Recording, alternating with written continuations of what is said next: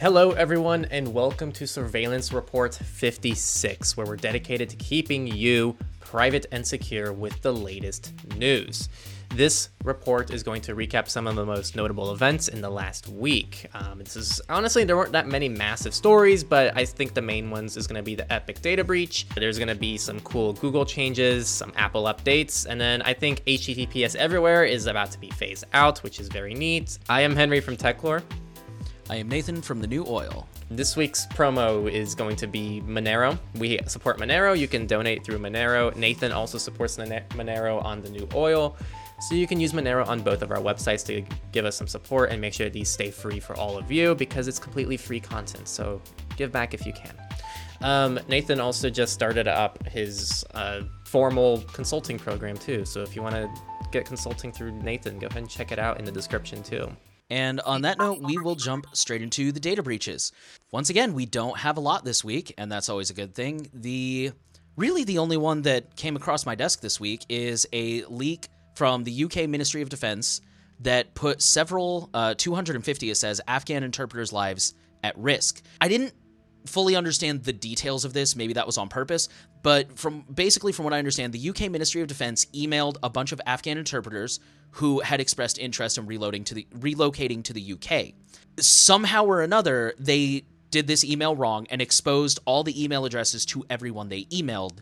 And some of those people even did like a reply all, which, had more sensitive information in their responses. Yeah, I guess the moral to take away from this one is to compartmentalize your email addresses. Be careful who has them, because, now, God forbid, if the Taliban gets a hold of any of those email addresses, it's probably pretty easy to look up who they belong to. So that was pretty messy. And then our second data breach is actually just an update from last week. This, for the record, I did see this, but not until after Surveillance Report was published.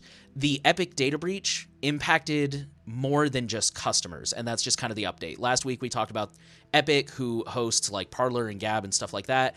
There was a big web scrape where a whole bunch of their registration information was leaked in an attempt to dox those people. Well, it turns out that a lot of non-customers were also caught up in that data breach, and it seems like some of the people who were caught up were not affiliated with Epic in any way or had never gone to any of their sites.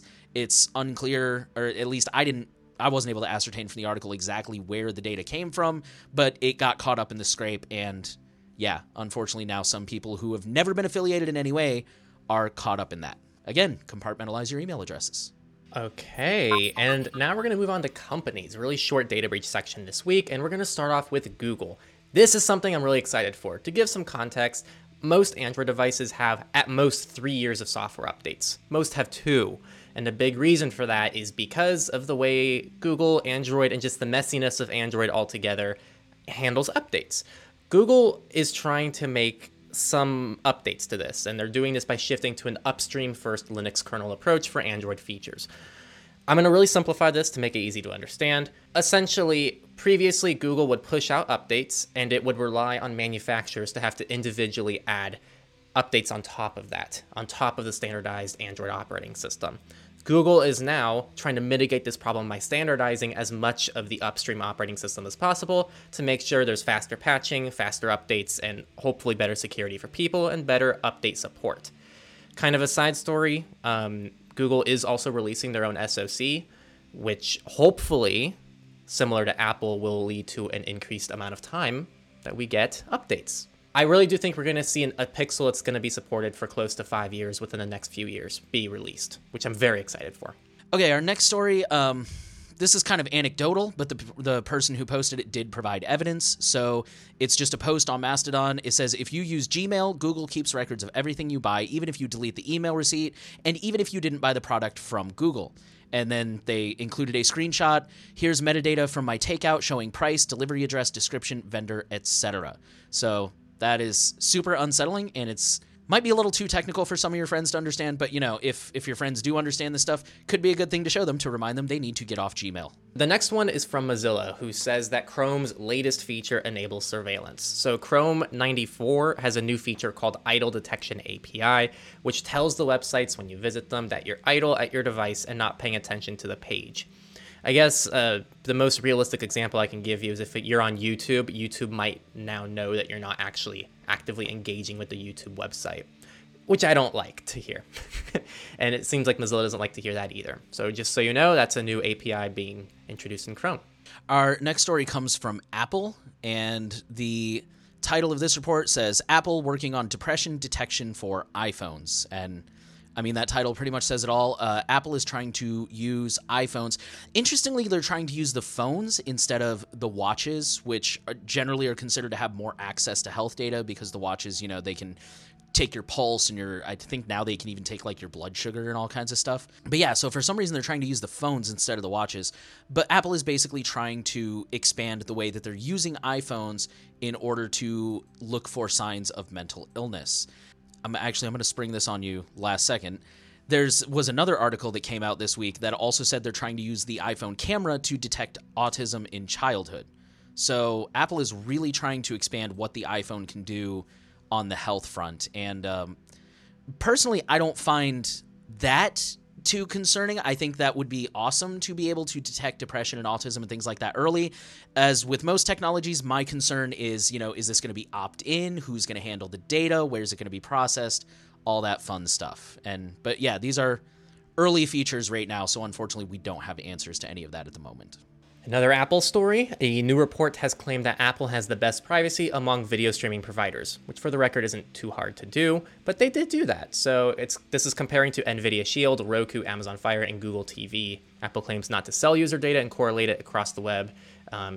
That's essentially that. And honestly, this kind of sucks too, but it's probably a similar story with streaming services. If you're comparing Deezer, Spotify, and Apple Music, honestly, Apple Music's probably the better bet, unless you're going to have your own music library and avoid this stuff altogether. That's mostly anecdotal, by the way, based on my own research and not an actual report. The music part of that. The only reason I'm still stuck with Spotify is because so many of the podcasts I listen to are Spotify only. Isn't that terrible? Isn't that it so really wrong? Genuinely makes me upset. Even as a Spotify user, it's like, why are you doing this? It sucks because music has always been so good in the sense of it doesn't make sense to pirate music anymore. Because these streaming services are so convenient. They're $5 a month, $10 a month, and you get all the music in one place. And now they're trying to make exclusives out of podcasts, and they're trying to fragment that. So it's going to turn out to be exactly like these damn streaming services for movies, where you have to spend $10 for 8 different services to get maybe 80% of the movies you want to watch. Yeah, it's ridiculous. So annoying. Okay, moving on. Our next story is going to go to Microsoft, where Microsoft's AutoDiscover was abused to collect web requests and credentials. Researchers at AVP, I don't know what prompted them to do this, but they found that they could register domains that were autodiscover.com. Whatever. They could put .au, .io, .whatever, and somehow that simple trick fooled Microsoft into automatically submitting user credentials, sometimes over plain text, over HTTP. So that is very unsettling. They did I could have been misreading this article, but from what I read and what I understood, they basically did almost nothing other than register these domains, and various Microsoft services just automatically started trying to connect to those domains and submitting credentials to log into the domains, and a malicious attacker could set that up and start stealing credentials. So scary, Microsoft, get it together. Our next story is also unsettling. It comes from a stalkerware firm called PC Tattletale, who I just have to note has god-awful grammar on their website. That really frustrated me. And they are, they're a stalkerware company, so of course they're not doing good things. They are leaking real-time screenshots of people's phones. So the way that this particular software, let's call it what it is, stalkerware works, is it saves victim data to an AWS cloud. Take a shot. Which required no authentication to view. So, and the images that it took, the screenshots that it took, and all the information were formatted in a very predictable URL pattern that anyone could guess if they figured out the pattern, which wasn't hard to do. And then on top of that, there was no rate limiting. So once you figured out the pattern, so once you found the cloud that required no authentication to view, once you figured out the pattern, you could easily build a script that could just scrape every single image on the cloud. And, since it was automatically uploading these periodically, you're basically getting people's phones in real time. So that is horrifying, and a reminder that personally, I don't trust my phone with anything. I try to as little as possible. Our next story's headline is Banks Beware. Amazon, Walmart, IKEA experiment with their own embedded finance service. The main takeaway from this story is more and more companies are trying to get in between banks and customers, which gives them access to customer data and any other possible incentives for them. So this can take the form of Amazon's buy now, pay later. It's Mercedes allowing you to use their cars to pay for gas. There's so many different opportunities here. Your financial data is valuable, as you probably know, and people are trying to get. Our next story is probably more relevant to parents and certain developers. It comes from Roblox, who is beginning an opt-in age verification process in order to better protect children on the platform and also the developers. Roblox, I'm sure many of us have heard, is popular with kids and therefore has unfortunately in some cases attracted some less than desirable people. So Roblox is trying to create basically just like a verification system where when you're verified, you get more permissions. So that way, if you're not verified and therefore potentially dangerous, you're have less permissions. All that. But anyways, it's, the usual, you scan your ID and take a selfie thing. The only thing that stuck out to me is, am I the only person who didn't have a photo ID before I got my learner's permit? Because they're talking about letting kids as young as 13 scan like a government ID. And like, sure, you can get those. But I mean, the first time I had a photo ID that wasn't a school ID was like my learner's permit. I don't know. That's kind of weird. But yeah, so that's a thing just to be aware of. And, I guess if you use Roblox, that's up to you to decide if you want to be verified or not. It is opt-in at this time. And I guess that's the good side. Our next story is about VoIP.ms, which is a Canadian-based voice over IP provider with over 80,000 customers in 125 countries, and they are currently experiencing an ongoing distributed denial of service attack, which is, where botnets relentlessly ping the service until it gets overwhelmed and drops down. And of course, they're being held ransom. You have to pay us so much money, so we'll stop. One of my readers, when I posted this article, they did actually say that they were impacted by this. They use VoIP.ms, and they reported that their service is now spotty and unreliable. Sometimes they get messages and calls, sometimes they don't, and it's very, very frustrating. So I think if there's a lesson we can take away from this story, it's that you should always have a backup communication solution for when your primary solution goes down. And finally, really, really quick story. 11 Netgear routers need to be patched immediately. There's some context here. Disney teamed up to allow parental controls for these routers.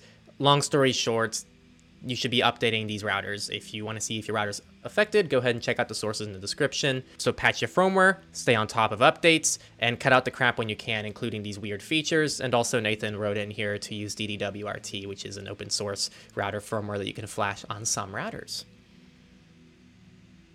All right, that was our last business story, company story. So let's move on to research. And we are going to start with another story about routers and VPNs. VPN users were unmasked by zero-day vulnerability in Virgin Media routers.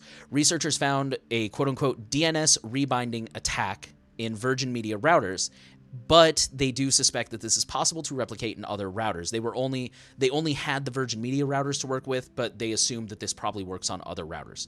Virgin was alerted to this almost 2 years ago and claims that they are still working on a technical fix. So I don't know what a DNS rebinding attack is. I don't know if it's just that hard to fix or if Virgin is just being that lazy. Probably the second one, because Virgin is also trying to downplay this. They're saying, like, this is a really complicated attack. It requires, quote, a very specific set of circumstances, and they called it a, quote-unquote, edge case. So assuming they are telling the truth, that means you are unlikely to be hit by this. But yeah, researchers are recommending firewalling your traffic to the router or ensuring that LAN traffic on a VPN is blocked. Set up your routers right. Have a good firewall and stuff like that. And also, we always encourage layering your strategies. All right, the next research piece is actually really interesting. So this is something that affects Google Chrome's strict site isolation via speculative execution and type confusion. There's a lot of jargon. Don't worry, it's not that hard to grasp, but once you see it in action, so I actually recommend, if you're listening, go ahead in the sources right now and click the second link in the research section. And there's a cool little video that you can watch along as I talk to you. Pretty much what happens is you can have a website, you can click on a link that redirects you to a different tab, and then that original website can run JavaScript that still captures the autofill password for the second site. The example they use is you click Tumblr on their webpage, it opens Tumblr in a new link, and when Chrome autofills Tumblr credentials, it actually captures your Tumblr username and password, and then they input that into a new browser, and sure enough, those are your credentials. So it's pretty much a way to get your passwords in a new tab from a site via JavaScript.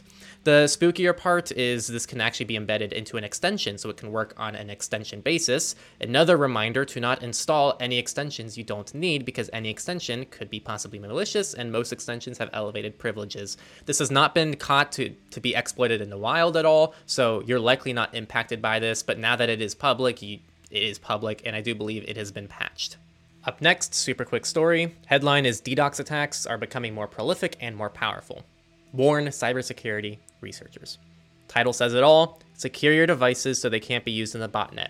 Some general things to do: keep your stuff up to date, don't use what you don't need to use, and also just make sure you're trying to pick what are currently touted as the more secure options when you're doing research before you buy your products. Our next story is also a quick one. The headline says, unpatched macOS vulnerability lets remote attackers execute code. To me, the vulnerability isn't really so interesting, so much as it is that the way it spreads is by opening attachments. Long story short, when you open an attachment, there's a shortcut that Macs use that can be abused to open something other than the attachment. So I think the real takeaway here is just, remember, when you get an attachment, make sure it's something you're actually expecting, and be careful when you're opening it. Actually, one of my moderators will not open anything I send him. He makes me screenshot everything. The next one's a really interesting one, and it's a very real world kind of research, and I think you're going to enjoy this. So more than 1 in 3 people have tried to guess someone else's password. 3 in 4 succeed. Go ahead and read it yourself. Very recommended. Lots of fun stuff in there. The noteworthy ones: 73% of people interviewed, so almost 3 in 4, managed to successfully guess a password. About half of them tried to guess a romantic partner's password and were successful, and 22% tried to guess a coworker's and were successful. About 20% tried to guess an ex-partner or boss's password and were successful as well. The most common tactic is using information known about the other person, which is 40%, while 18.4% check the person's social media profiles to try and guess. A final stat: over 2 in 5 try to guess passwords for personal email accounts, and almost 1 in 3 try to guess phone passwords. So this is the research. It's funny because I don't think I've ever tried guessing someone's password, so I don't know how exactly going through their social media would get you their password. I don't get it. And I don't know how you can be successful with that, but this is the research, and I trust the research, so it's pretty interesting stuff. I was gonna say, I'll be honest. I did guess a password one time, mostly because I didn't think it would actually work, and I didn't go through social media. It was just literally spur of the moment. Somebody's phone was sitting next to me, and it was somebody I knew. It wasn't like a stranger, but it was someone I was close to. But their phone was sitting next to me, and I was just like, let me try. And just like the first thing I put on, it popped up, and I was just like, oh, okay. So, I don't know the social media one either. I guess that would be more for like the boss kind of thing, or like the coworker. I could see that maybe, but yeah, I know. I don't know. Yeah, I don't know how that works either. All right, and our final research story. The headline says 2021 has broken the record for 0-day hacking attacks. You can read this article. I highly encourage it. But the moral of the story: updates, people. We are finding more and more 0 days, which are kind of a good thing because, that means we can fix them as well, but only if you install the updates. Updates are important. And with that, we will move into politics. We're going to start off with a ransomware, a $5.9 million ransomware attack on a farming co-op called New Cooperative Inc., who provides software that helps out about 50% of the grain production in the U.S., grain production and feed schedules of 1.1 million farm animals such as chicken and pigs. So I believe the headline said this could affect like grain, pork, and chicken shortages, possibly, if this doesn't get resolved in time. They were attacked by the Black Matter Group, who claims that it does not hit critical infrastructure, but their definition of critical infrastructure is hospitals, oil and gas, nonprofits, government, defense, power generation, and water treatment. Apparently food is not critical infrastructure to them. New Cooperative has isolated the attack. They are, they've called law enforcement and the specialists. They're trying to get back up and running. They have also tried to contact Black Matter and be like, we are infrastructure. Please give us the decryptor. And Black Matter is being quite rude from the screenshots I saw, and they're like, no, you're not. We're not going to give you money. Just give us money. Anyways, this goes under the politics section because the U.S. is really trying to crack down on ransomware right now, and they're trying to like sanction companies that pay the ransomware, and there's just a lot of uncertainty about, you know, do they count as a critical infrastructure?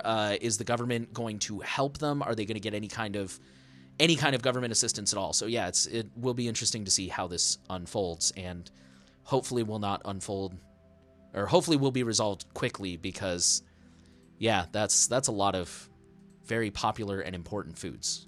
Next one, the takeaway is very quick, so I'm going to keep it brief. The headline is 4 months on from a sophisticated cyber attack, Alaska's health department is still recovering. The story is just illustrating that cyber attacks happen, and it's not just it's fixed now a week later. Even with ransomware, people think they pay the ransomware and the problem's just gone. There's still months of fallout. There's still so many people affected. I think these data breaches happen so frequently that we almost don't even take in the lasting effects that it has on both customers as well as the companies. Some of Alaska's systems are still offline, and it's been months.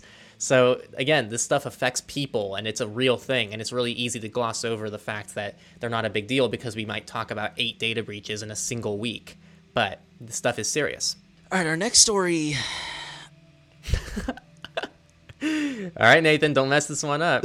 Well, the good news is I can't put my opinion into this because I don't know what to think of this story. So what happened was a man uploaded child pornography to Gmail, to his Gmail account. And this definitely happened. Gmail detected it via hashes. They did not open it. They passed it along to the National Center for Missing and Exploited Children, who also did not open it, who passed it along to the San Diego Police Department, who then did open it, got a warrant to search his computer in his house, went and arrested him, and all this. This week, this case was appealed, and the court ruled that this violated the Fourth Amendment and that the police should have gotten a warrant before opening the attachments. I think what their reasoning for that is because nobody else had opened it, and therefore the police didn't have probable cause, I guess, or they didn't have like the legal justification. There are, for those of you who don't know, there are situations where the police are allowed to do things without a warrant. One of them I think is probable cause. Or like another one is like I forget what it is, but like for example, if they pull you over and they smell pot, they're allowed to search the car without a warrant. Or, you know, if they hear somebody screaming in a house, they're allowed to break into the house without a warrant because somebody screamed. So there are situations where they are allowed to search without a warrant, but the police ruled that, or the courts ruled that this was not one. I mean, on the one hand, I do like that, you know, the police are being told to get a warrant and respect our privacy, but on the other hand, like, if 2 separate companies agreed that there was a hash there, I feel like to me that counts as justification. I don't know, but maybe he should have, like, maybe that's enough justification to go get a warrant. Like, I don't know, man. I really don't know. I feel like these kinds of things don't happen when they should happen, and so I want to praise the fact that they did hold the investigation accountable. For once, it feels like. Because a lot of times we see these stories where someone like didn't even do anything wrong, and the investigation was never even held accountable, and they still have to go through a lengthy process. And so now we actually see them being held accountable when it seems like this person was very clearly guilty. I don't know. It's hard. I don't have many thoughts on this one. It's a tricky one, and it really is. And yeah, I think you said it. You said it pretty well, I think. I think most people are gonna be on the same page there of like, oh man, that's tricky. Yeah. The final political story, the Lithuanian government has warned about secret censorship features in Xiaomi phones. This is pretty much a security audit that covers the 3 popular 5G smartphone models that are manufactured in China, and it recommends that citizens avoid or stop using at least 2 of the 3 devices, citing privacy infringements and secret censorship capabilities. They found words and phrases like Free Tibet, Democratic Movement, Taiwan Independence, and others that were censored. So the module is not enabled in every device, but could have been enabled in many of them secretly. So something you should know about, this is actually one of the first actual pieces of evidence that there is some kind of secret thing happening on a phone that's undetected, but look, it still is detected, and now we know about it. So I don't want to hear any more people tell me that Google Pixels have secret chips that spy on them with custom ROMs, because it's not true, and you don't have evidence, and it's easy to disprove, and these researchers are telling us that there is something happening. in some part of the world, and this is a very valid problem that we are going to be talking about. I mean, to those people's defense, in a year or two, they might come out with a similar study about the Google Pixel. They could, but like you can't just say, oh, Google has now invented a whole new way of communicating that someone with Wireshark at home can't analyze to see if they're still spying on you. Like, you gotta have evidence for that. You gotta have evidence for it, and it's very easy to throw anything out there. I can tell you that Linux is compromised, and you're gonna be like, no, it's not, and I'm gonna be like, no, it is. It's like, what's your evidence? I don't need any. I just know. Like, what's evidence? Yeah, like if you're saying something that, I guess, wild without evidence, it's really hard to disprove it. The lack of a rebuttal doesn't mean that, like, you're right. Yeah. I try to make a point of saying, like, I have no evidence for this, but this is what I believe.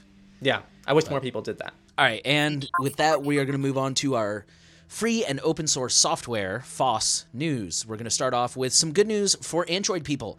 There is a new app called AirGuard, and it is open source. It's on GitHub, it's on F-Droid, and it's on Google Play. And what this does is it periodically scans for AirTags and other Find My-enabled devices and warns you if they might be tracking you. So this is great. When Apple launched their AirTags earlier this year, the iPhone came with a lot of features to help you detect possible tracking. Android users were basically SOL, crap out of luck. And now somebody has built an app that you can download if you think that you may be being tracked, but you don't have an iPhone. Now they have built a device that or an app that you can download and detect potential tracking. By the way, F-Droid is an open source app store that you can download on any Android device. So even those of you out there with your Samsung devices and whatnot, just go online and download F-Droid. Have some fun. Yep. All right, the next story. Guys, HTTPS everywhere is gonna die. It's a thing. But it's for, exactly, press F, but it's actually for a good cause. It's not what it sounds like. So the EFF is going to be phasing out their legendary HTTPS Everywhere plugin, simply due to the fact that HTTPS is just such a great standard and most people are utilizing it. And many browsers nowadays are natively supporting the same capability as the plugin. So it's pretty much becoming useless at this point. This is all great news. In fact, I think 1 or 2 months ago, we talked about how browsers are actually implementing a lot of great stuff now out of the box, and it's something that we're very happy to see. It's getting to the point that the amount of extensions that we're recommending is going down. In fact, there's browsers now that you don't even need to use extensions. So it's pretty nifty stuff. Makes privacy easier for everyone, makes security better for everyone. We're all about that. Okay, our next story, Brave has launched Brave Talk for privacy-preserving video conference. All right, I like Brave. I'm sorry to the Brave fans that I'm about to offend. I think this is dumb. But here's the facts. It's basically Brave's Jitsi instance. I mean, that's a fact. It's what it is. They claim they don't log any metadata. It's only available for one-to-one calls. If you want to have 3, 4, 5 people, you have to pay $7 a month for the extra features, which again, these features are standard on the regular Jitsi server. These are features like call recording, muting participants, entry passcodes, and group calls. Like, actually, my band, that's how we wrote our album over lockdown, is Jitsi. But I will say, to their defense, it is probably a lot more stable with large calls. Like, that's a ding that I've heard on people who have tried to use Jitsi instead of like Zoom or something, is once you get over a certain number of participants, Jitsi gets really unstable. So, I mean, if you want to use a replacement for Zoom at your business, then this is probably a pretty good idea, and it's probably worth paying $7 a month for. But, I mean, just for individuals, it's honestly probably something you can pass on. Yeah, if I could chime in, and this is like a major devil's advocate thing. I'm probably going to be called the Brave shill for this, even though I'm saying that, like, I don't agree with it. I think this Brave Talk is kind of dumb, too. It's not something I'm literally ever going to use, like most other things in the Brave browser. But I think it's kind of nifty how Brave tries to, like, integrate everything into their browser. Like, it's getting to the point that it has its own torrent client. It supports... let me look. It's got the Tor window. It's got the Tor... Like, exactly. It has Tor. And didn't they say they added something else in that same release? IPFS. They have IPFS. They have their cryptocurrency wallets. You can store Ethereum. inside. Like, you can literally store your Brave crypto- Search, Brave News. That's what they mentioned Yeah. in the article. It's kind of lit. Like, if you like the Brave ecosystem, it literally replaces the need for you to have a torrent client. It replaces the need for you to have news. You can use it as your RSS feed. You can add manual RSS links inside of Brave. Like, it's kind of nifty. I don't like the ecosystem, so I don't use it, but I think it's kind of cool that we're seeing these privacy-oriented, whether or not you think Brave is private, they're at least trying to be private. It's cool that we're seeing these privacy ecosystems come out. Like, Proton Mail's trying to replace the Google Suite. Brave is kind of trying to replace, I don't know.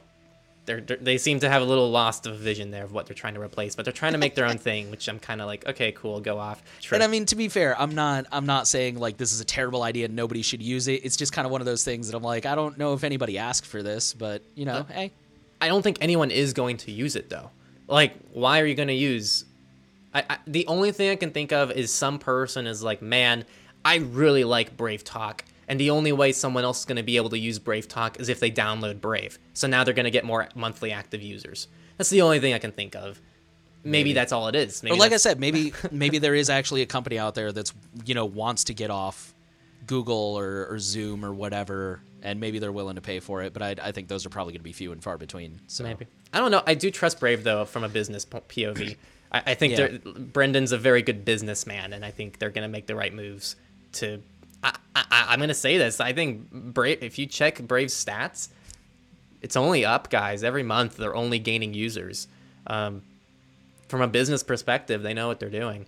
Firefox is it's quite the inverse. That's all I'm going to say. I wouldn't be surprised in 2 years if we see Brave overtake Firefox. That's all I'm going to say. Not that I agree with either one of them. Make your own browser choice. I'm just saying from a business perspective, I do wish Firefox was making better decisions. And the final FOSS story, Ubuntu Linux 14.04 and 16.04 have each got a decade of support from Canonical. Kind of back to what we were talking about updates earlier. I love updates. I love making things last a long time, and I love seeing things get a decade of support. That's it. That's awesome. I wish everything was built to last a decade.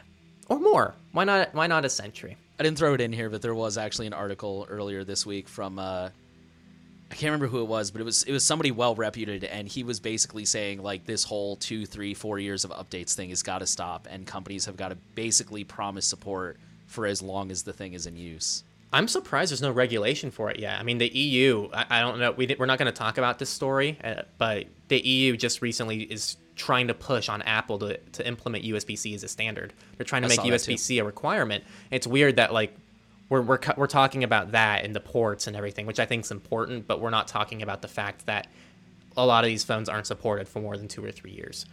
I feel like that's such a massive issue for carbon footprint, for so many different things, like for security, for protecting people, for making their phones last longer.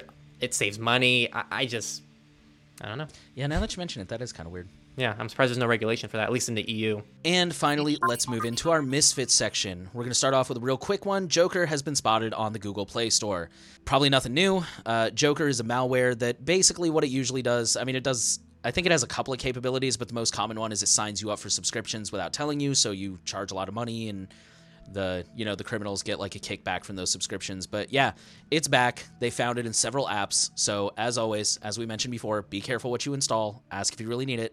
Our next story, the Finite, I don't know. The Finite cybercrime gang backdoors U.S. finance organizations with a new malware. Again, this isn't a terribly new story. Fin8 has been around for some time. They just have a new malware. They typically target the hospitality industry, restaurants, retail, and healthcare, and their goal is to steal credit card data from point-of-sale systems. So the reason we wanted to share this is the moral here.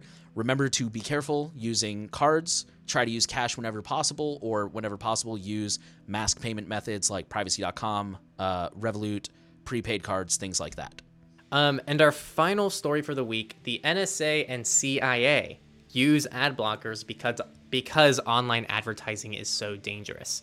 The title pretty much explains it all. If you want to get more information, I'd read the source, as we always recommend. So this is a lesson, use uBlock Origin. And kind of a side note, like we post stuff on YouTube. YouTube has ads. I actually get this question a lot, like, oh, you guys are monetized. And it's like, yeah, I know some people still use ads. You can choose to keep ads running, or you can use uBlock Origin. We don't care. We ask, it doesn't have to be for us, but I generally, this is a personal thing, I like to recommend to people, take your top 3 creators and find a way to support them.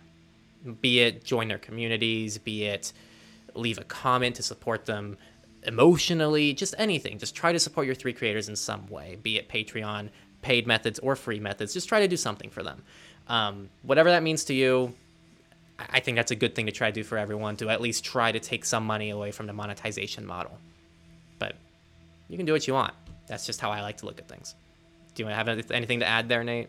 I think we're pretty fortunate to have a really positive, uplifting community. That was something that really not surprised me, but something that I was pleasantly surprised to see when I joined Surveillance Report is, most of the comments are very uplifting and helpful. And even the ones who are critical are usually constructive, like, just, hey, so, it's this instead of this, usually with my pronunciations. But,